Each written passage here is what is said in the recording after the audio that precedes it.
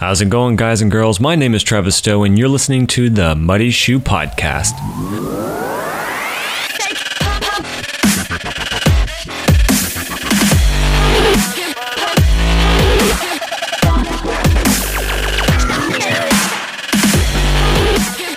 Now, if you happen to notice that this is technically 002 on the episodes, but really this is the official episode, the very first episode that I'm releasing to you, and I'm excited about it.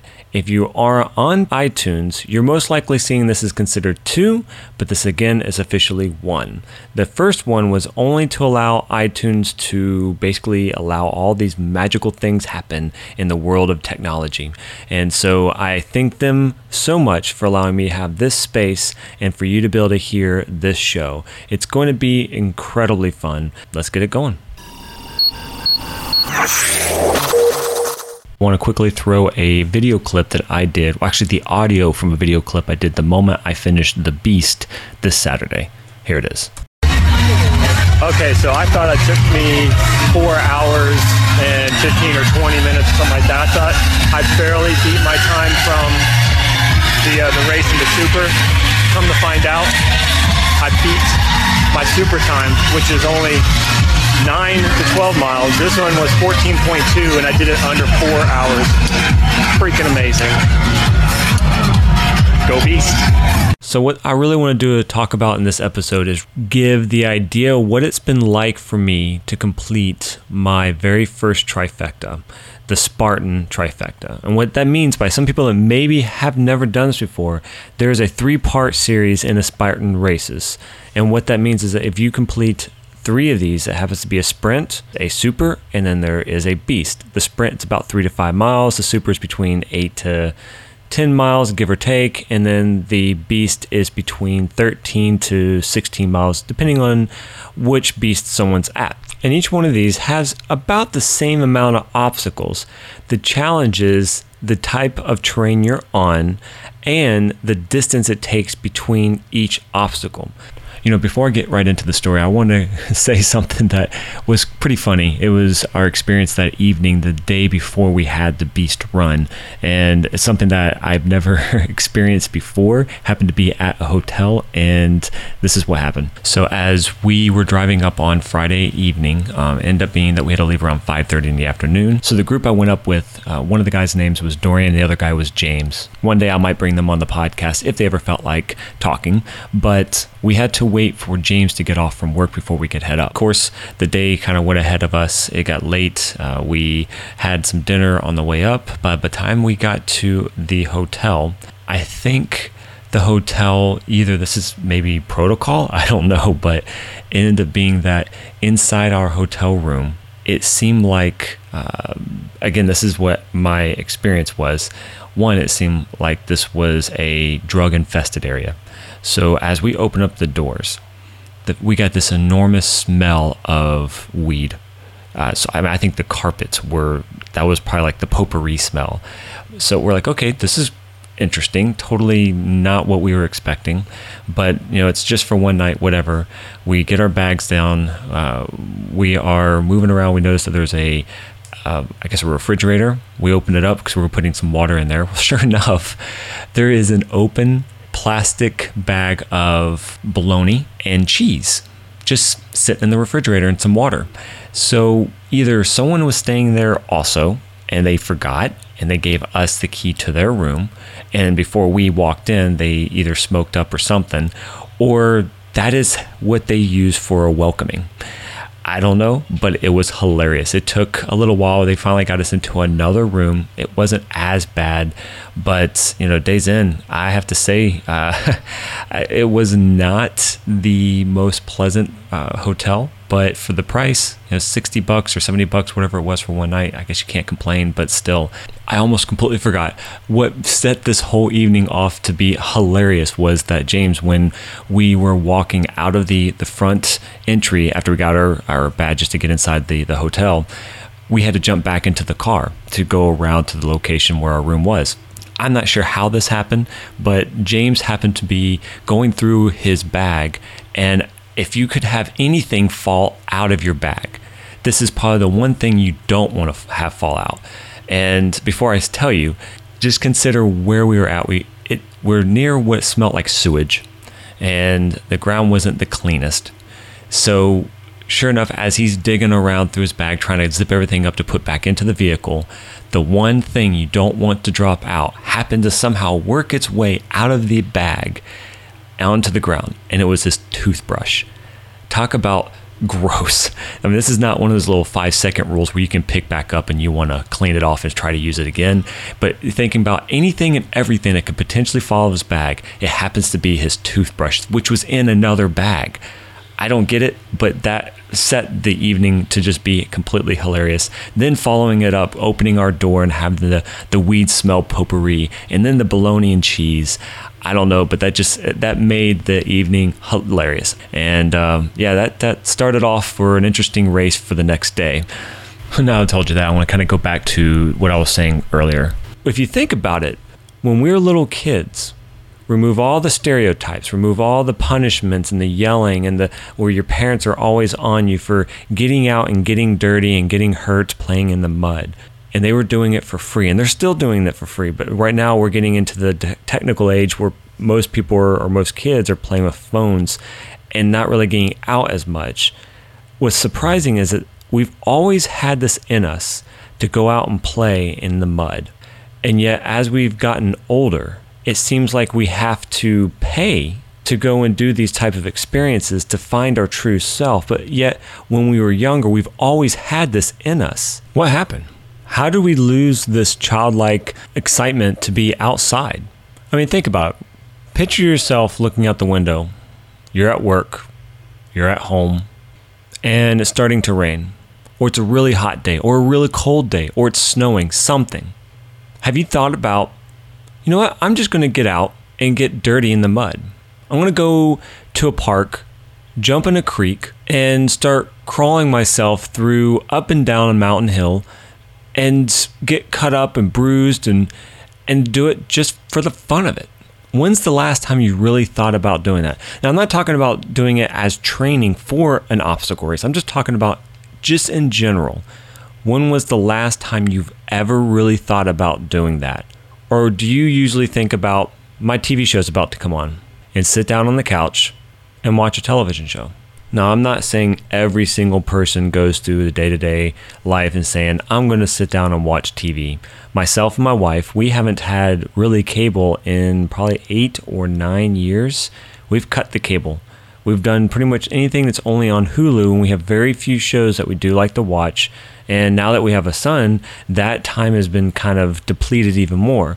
So we don't really put as much time into television like we used to 7 or 8 years ago.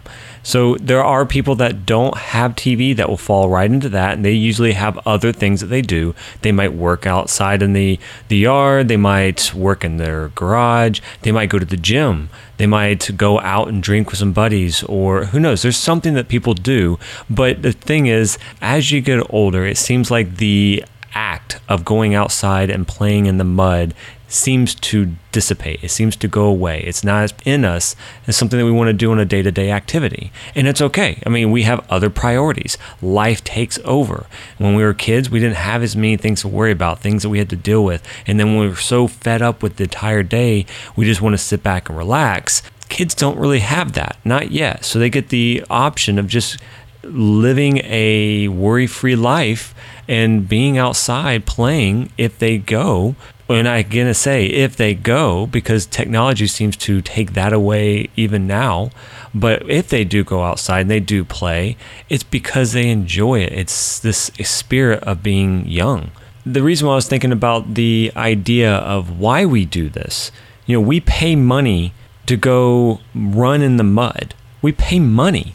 And for some people, a lot of money, because they travel everywhere. I've done a few obstacle races before I jumped into the Spartan race. And after completing the Trifecta the first time, I have much respect at who came up with these ideas, because they basically brought a whole world together. They do remove every type of stereotype. They remove every type of issue between color and race and ideologies, because everybody's on the same common goal: make it to the end. And there are team events and there are individual ones. The Spartan race happens to be an individual race, but it is about you. It's about what you've done. And when you finish, it's like you've given up all the crap that you've had to deal with. You've put on this new badge of honor that you can endure more pain, and you search for something harder. That's what it seems like to me to complete the trifecta. I did all 3 steps. I went from the sprint, getting my feet wet. Then I went to the super, Asheville nonetheless, but I loved every moment of it. And then from there, I worked my way to the beast. So I took building blocks, and each time I got stronger, I got faster. My time to completion based on the distance actually was improving each and every time. What I love about these events is that at the end, if you accomplish them, you'll walk away with some scrapes and bruises, some aches and pains, but usually a medal to go along with the journey that you just accomplished. And for some people, that could mean totally different than others. But what I love about that is that you have this ability to look back at something you accomplished, not just by a photo, not just by memory, but you can look at a medal that you can say, I did that. And whenever there's a type of adversity that you have to overcome, you can look back at that and say, I overcame that. I overcame this obstacle. I remember how hard that was. And I was able to do that. Whatever is facing me now is cakewalk. It changes their world. It makes them a different person. There are people that fail, and that's okay. There are a lot of people that fail, and they either quit or they go back, they get over themselves, what problems that they had, and they start realizing, what did I do that made me fail? Did I need to lose some weight? Do I need to work out harder? Do I need to be better conditioned? Do I need to have better nutrition? Do I need to be in the right association with people to get the right motivation and mindset so I can focus myself to achieve these goals? And they go and find that.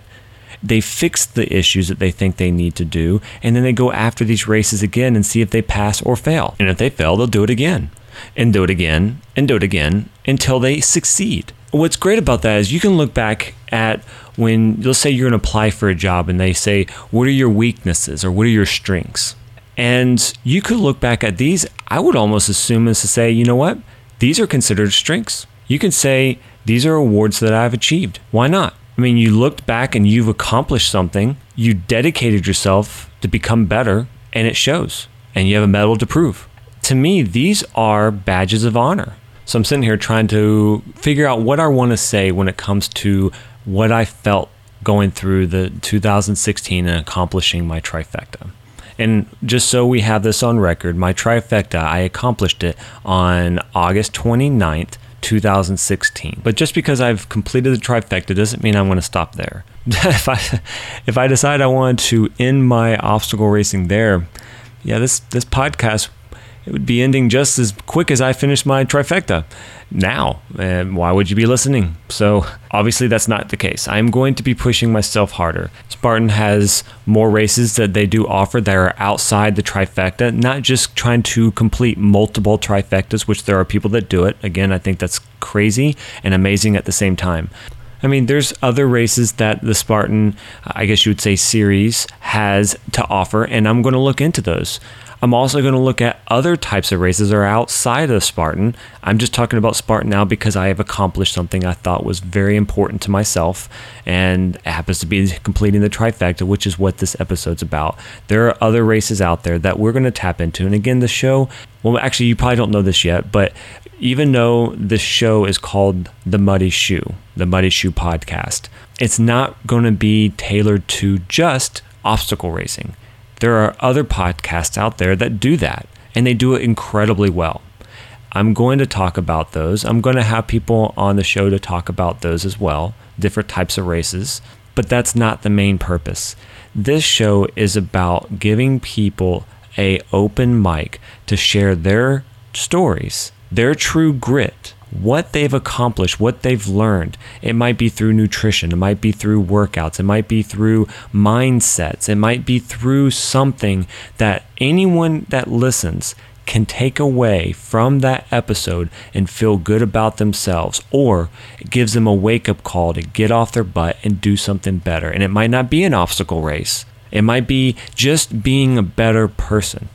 But surprisingly, because obstacle races seem to draw that out in people, this podcast, The Muddy Shoe, is going to wrap itself around that community, because I think people speak the truth when they have the hardest time accomplishing something. And when they finally do, they would love to share what they've learned. That's what I want this podcast to be like. I want people to be able to come on and share their adversity, share their stories. So you, the listener, potentially one day being one of the guests, but at the moment, the listener can learn something from someone else and saying, you know what, I can relate to them. And if they can do it, so can I. So that's what this podcast is about. This episode specifically is about my belief in what I've accomplished. Completing the trifecta was an incredible experience. I'm so happy that I decided to take part in the Spartan races. I'm so happy that I did the sprint first. I did the super, and surprisingly enough, as hard as it was to do the one in Asheville, the super itself, there were people that complained, but I loved every moment of it. I loved getting deep into the mountains, going up and down the hills. It was incredibly hard, probably in my mind, maybe a little bit harder than the Beast. The Beast killed me. I did better than on the Beast than any of the races. I trained harder, but near the end, the last quarter of a mile, I was done. I mean, I literally had to push myself every little bit to finish that race. And it's only, it's under 14 miles or 14.2. Some people say 14.7. I don't know. It doesn't really matter. The fact was that last little bit was really hard for me. I accomplished it, but if I looked at the entire race, Asheville was harder by far. The Beast beat me down because of the distance and the different types of terrain that we're constantly on. For whatever reason, it killed my legs, and I loved every moment of it. I have to say, though, one of the things that I think I probably could have done better on the Beast was do more pre-stretching. And even after I've accomplished a particular obstacle, instead of just taking off, I wish I stepped down and did a little bit more stretching in between and to help stretch out my legs. Because as I was getting to like mile 8, 9, 10, I felt pretty good. 11 and 12, I felt like my calf muscles started to shake. And if you've ever had that feeling, you know what I mean. When I hit 13, I felt like my legs or my calves were going to go, buckle up. Luckily, they didn't. But when I hit mile 14, my calves were locked out. At that point, I had to sit and really stretch out my calves until I felt the muscles release. So, and then after that, the rest of that quarter mile, I really couldn't run. I had to pretty much walk, which affected my time a little bit, but it wasn't that bad. So the race, the Beast, completing that was absolutely amazing. I was excited to be able to finally complete the trifecta. But what I really also enjoyed was knowing what I was able to accomplish, all the prep that I put myself through to be able to do this and do it well, at least well enough to my own belief, was well worth it. And during each race, I do enjoy speaking with anybody that's running beside me or coming up from behind and surpassing my pace, or as vice versa, myself passing someone else and just saying, hey, what's going on? I enjoyed learning their stories while they were sharing, and we became these mini acquaintances and the short period of friendships that we built.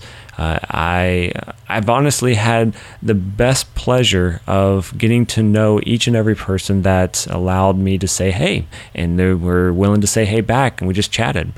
There's a couple of them that I was able to meet again from the Super to the Beast, which was great. It was exciting to be able to meet someone that I met before, started, I guess you would say, a friendship, and be able to meet up with them again on the Beast at the end. So Scott and Daniel, if you happen to be listening to this episode, awesome. But I just wanted to say I really enjoyed hanging out with you after the Beast and reminiscence of the Super and the Beast and what we went through.